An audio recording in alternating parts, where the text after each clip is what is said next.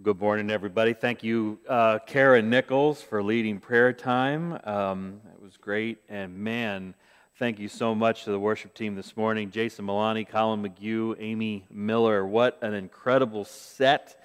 And you're going to hear more from them in a few minutes. Man, I just love that multiple guitar sound.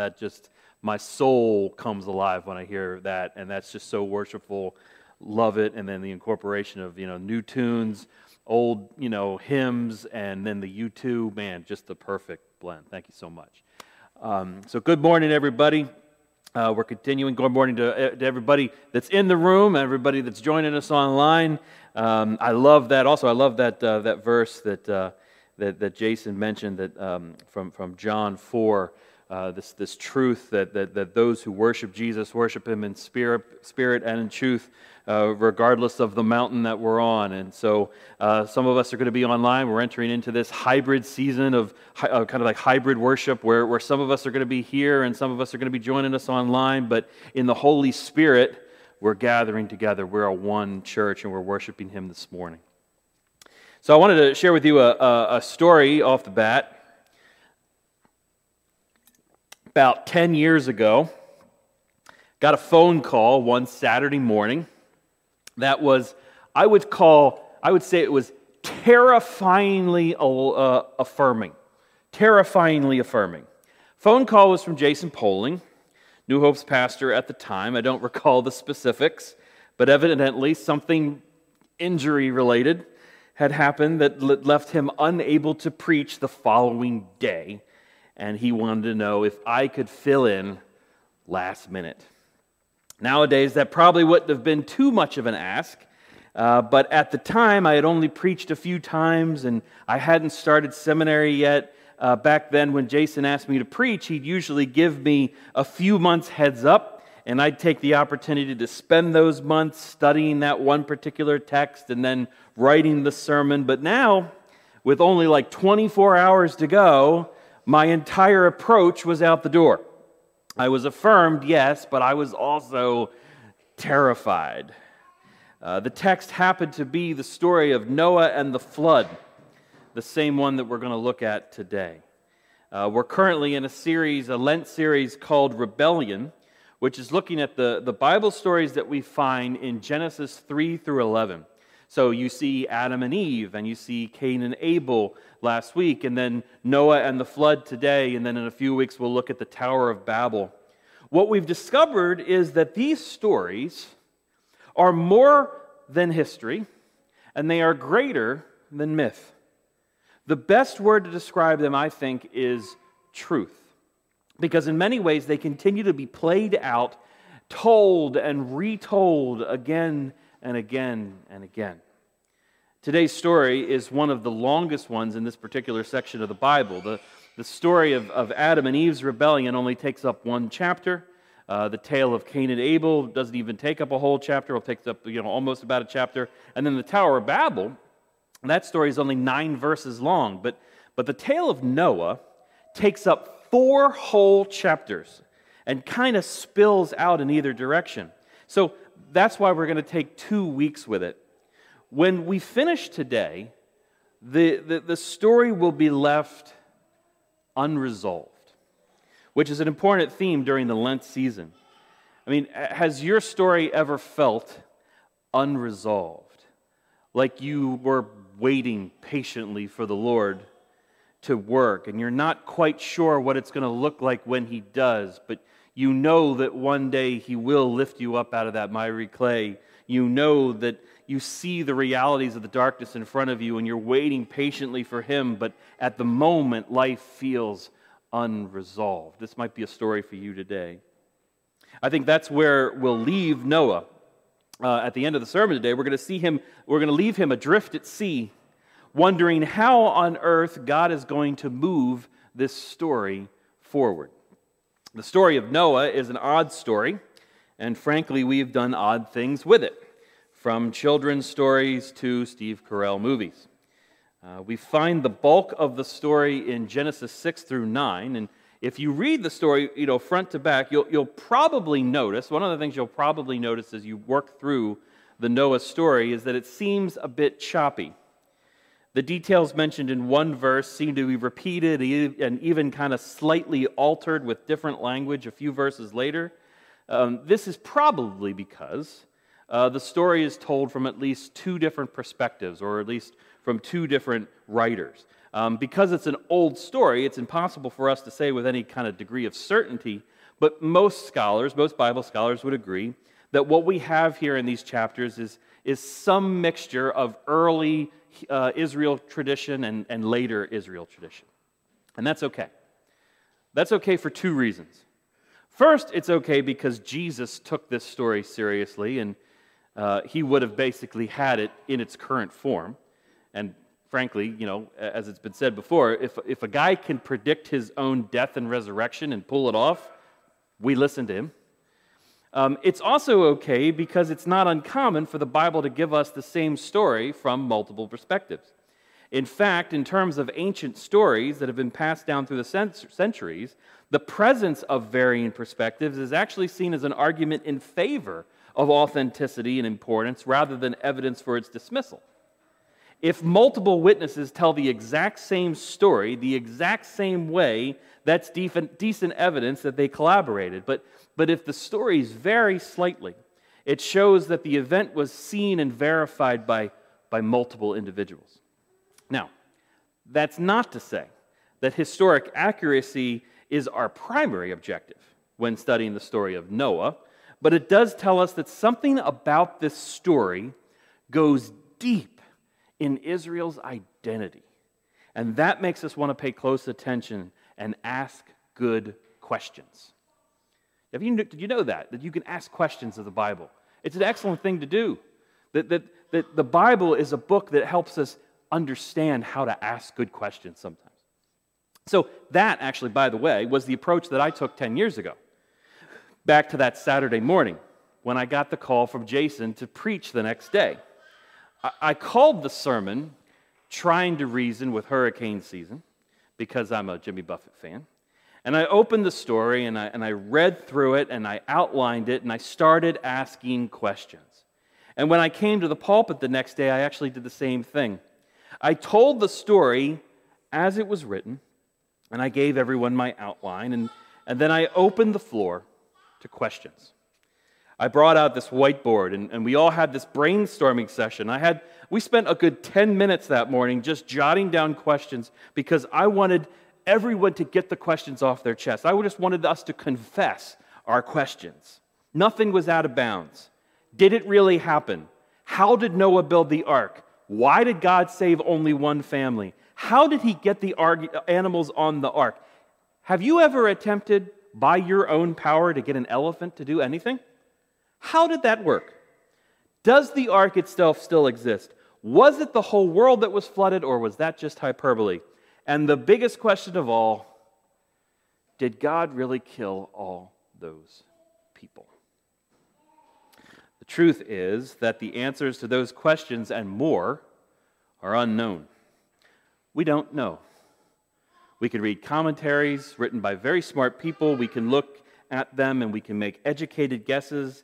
But at the end of the day, we can't say for certain how a 600-year-old man brought lions, tigers, and bears onto an ark.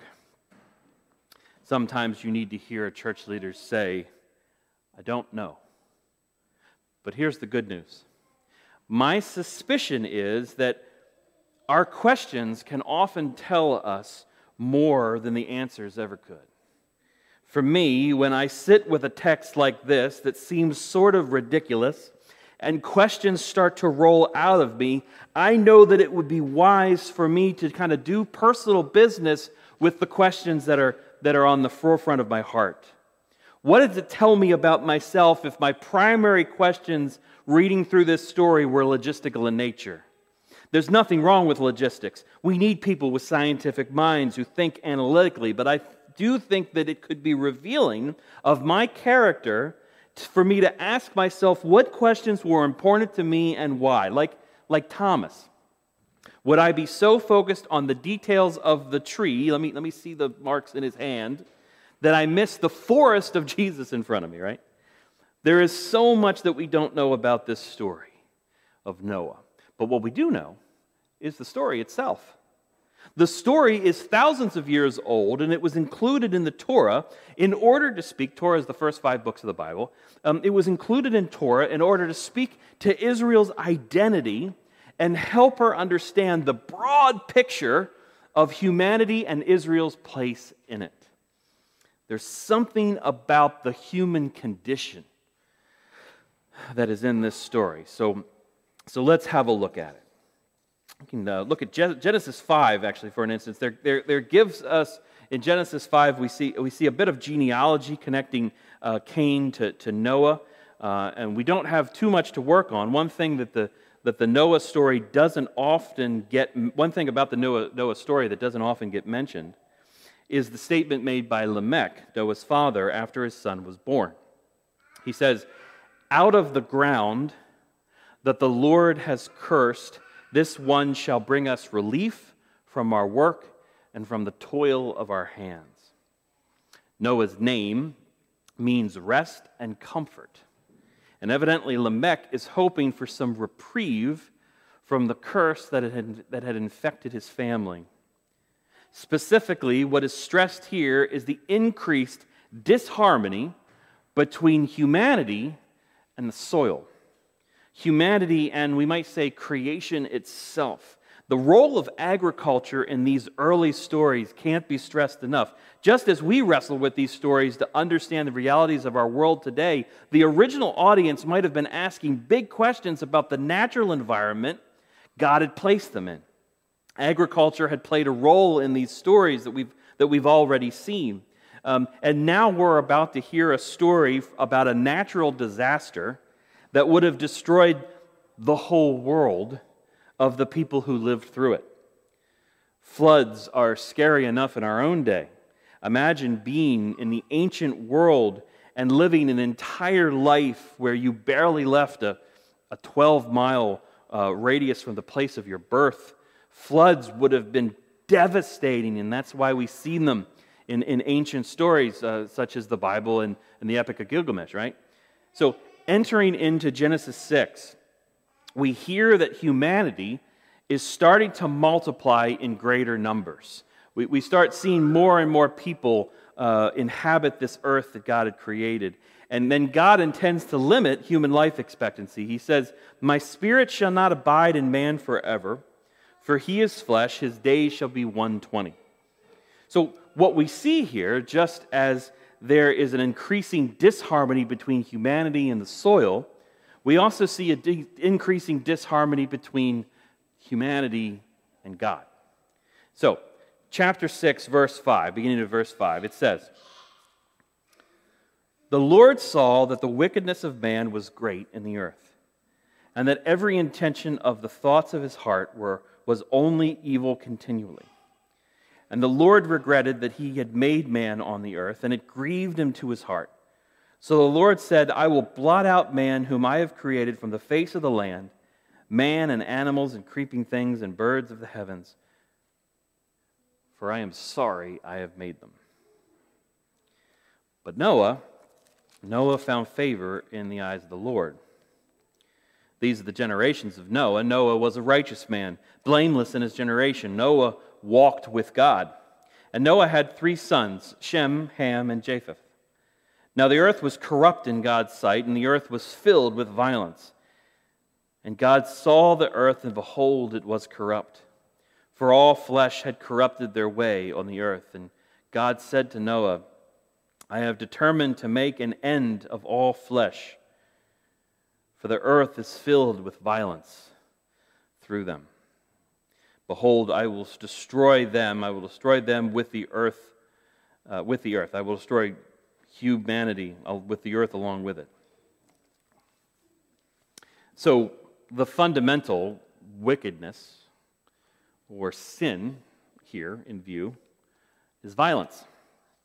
We might have expected it to be sexual promiscuity or idolatry, both of which will feature prominently in the rest of the story of Genesis and frankly the rest of the Bible. We will get to that stuff. But here the problem is violence. Violence that is in God's sights. When Cain killed Abel, God told Cain that his brother's blood cried out from the ground, again stressing some sort of connection between murder, blood, soil, and consequences. The immediate consequence of Cain's murder was that he was told that when he worked the ground, it would no longer yield to him its strength. He would be alienated from both the soil and from God. As the author of life, God would be the primary source of life itself, and it stands to reason that the soil would also be seen as a source of life. Again, connecting it to Adam's sin, it was from the sweat of his brow that he would eat his bread. We don't have all of the answers, but you can see here that creation itself is affected by corruption, by the corruption of human depravity.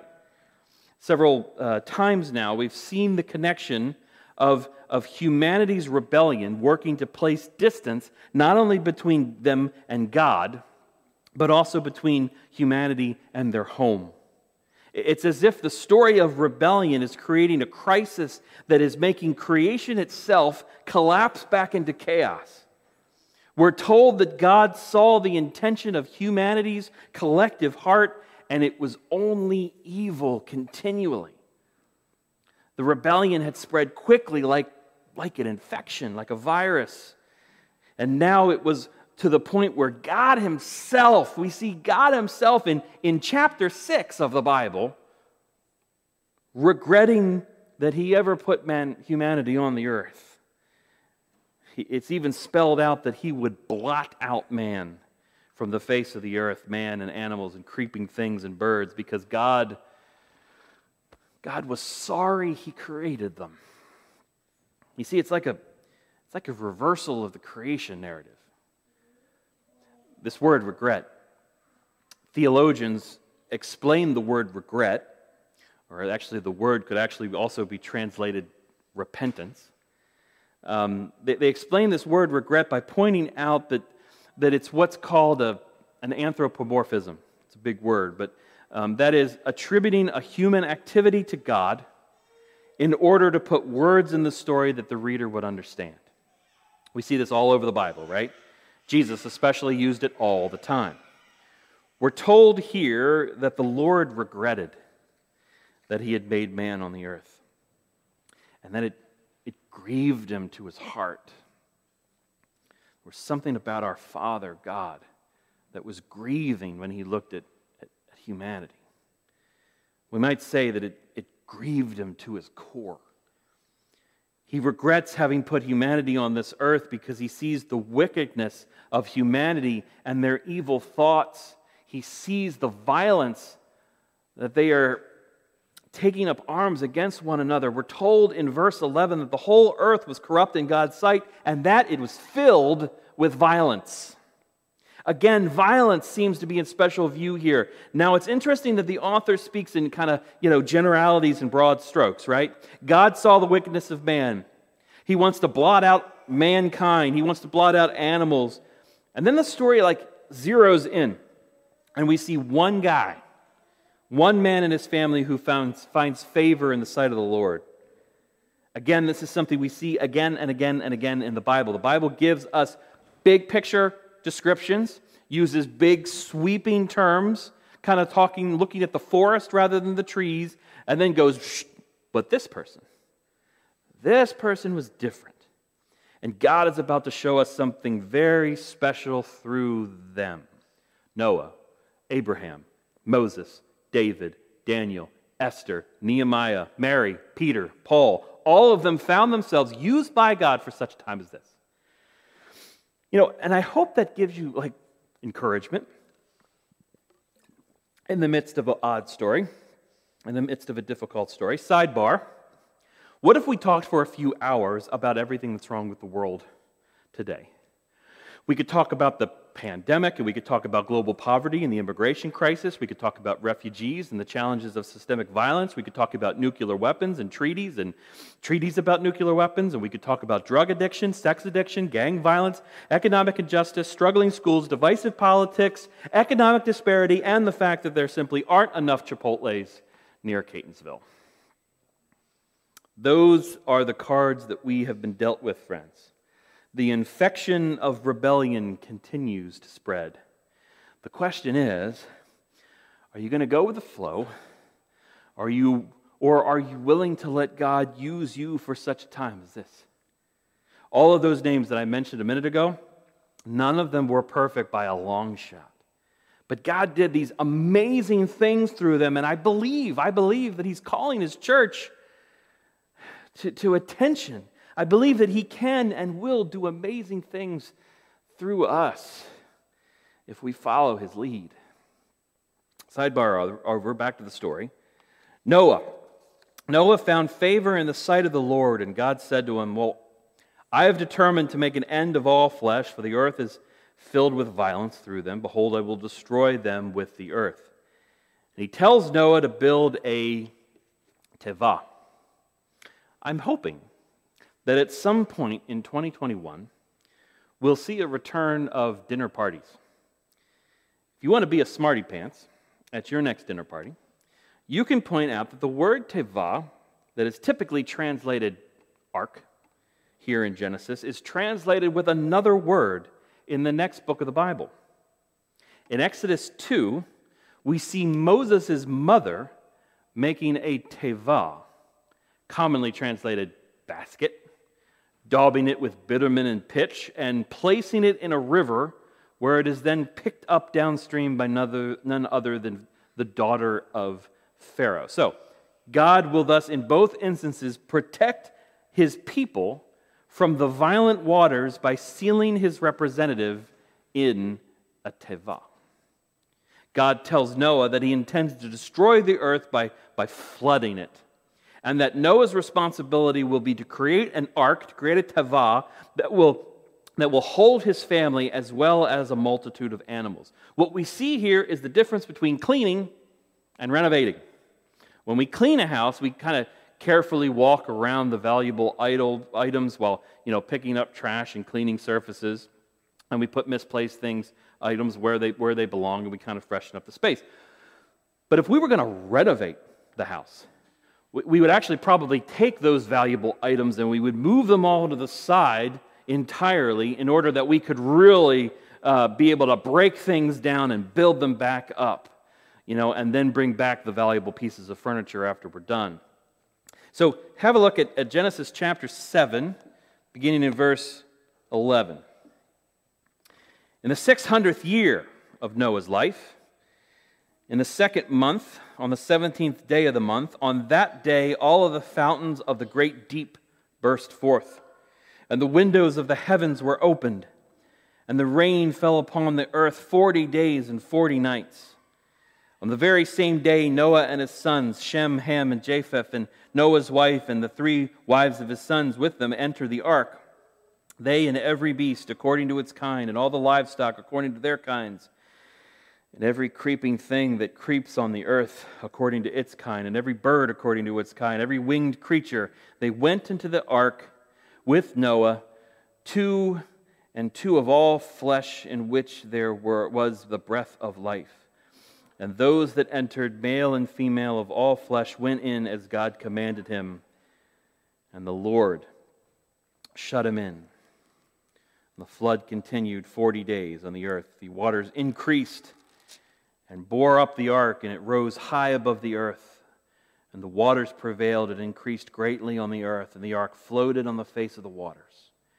And the waters prevailed so mightily on the earth that all the high mountains under the whole heaven were covered. The waters prevailed above the mountains, covering them 15 cubits deep, and all flesh died that moved on the earth, birds, livestock, beasts, all swarming creatures that swarm on the earth, and all mankind. Everything on the dry land in whose nostrils was the breath of life died. He blotted out every living thing that was on the face of the ground, man and animals and creeping things and birds of the heavens. They were blotted out from the earth. And Noah was left, and those who were with him in the ark, and the waters prevailed for 150 days. That phrase, the Lord shut him in, that's been working on me this week. Noah and his family were sealed in the tevah. this human embodiment of hope. The person in whom God would move the story forward is protectively sealed while the destruction rages outside.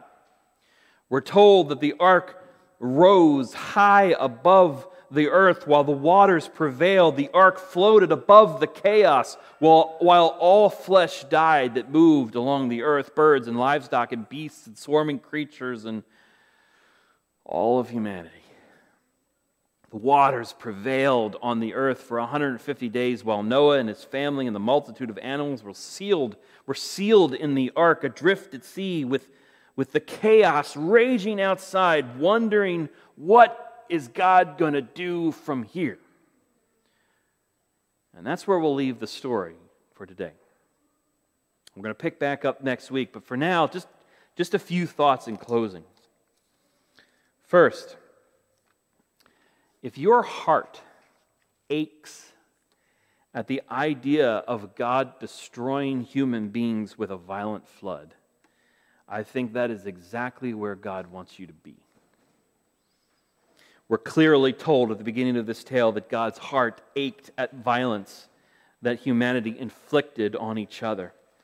We see violence sometimes even dictated by God throughout the Bible. The hard truth is there that it's all God's creation and He can do anything He wants with it, including going to the cross. But there are lots of things that we could say about each of those instances. But here's the point. If something in your heart aches, if you are grieved to the core at the thought of God destructively destroying humanity with a flood, I have to believe that's something that's coming from a Christ-like place in your heart. I think that's something of Christ in you. Like God is saying, oh, you hate violence, do you? And in that vein, second, the phrase, the Lord shut him in. See, that, especially here in Lent, that reminds me of another image.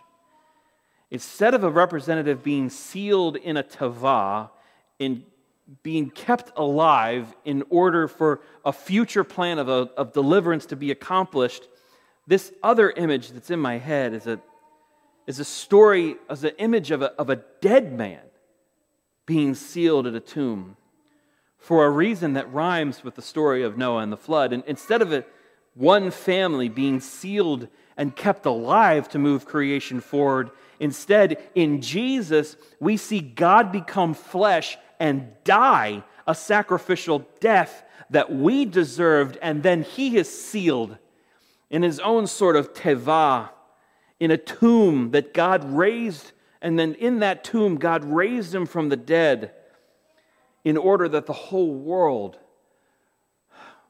might be reconciled to God.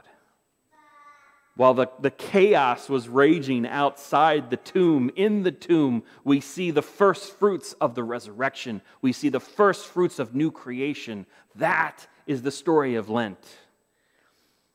If your heart aches at the thought that God would destroy the world with a flood, what if we reverse that? And now I show you the good news of the gospel of Jesus Christ, that in that tomb, in His teva, God is doing a work of new creation. Just watch what God is going to do.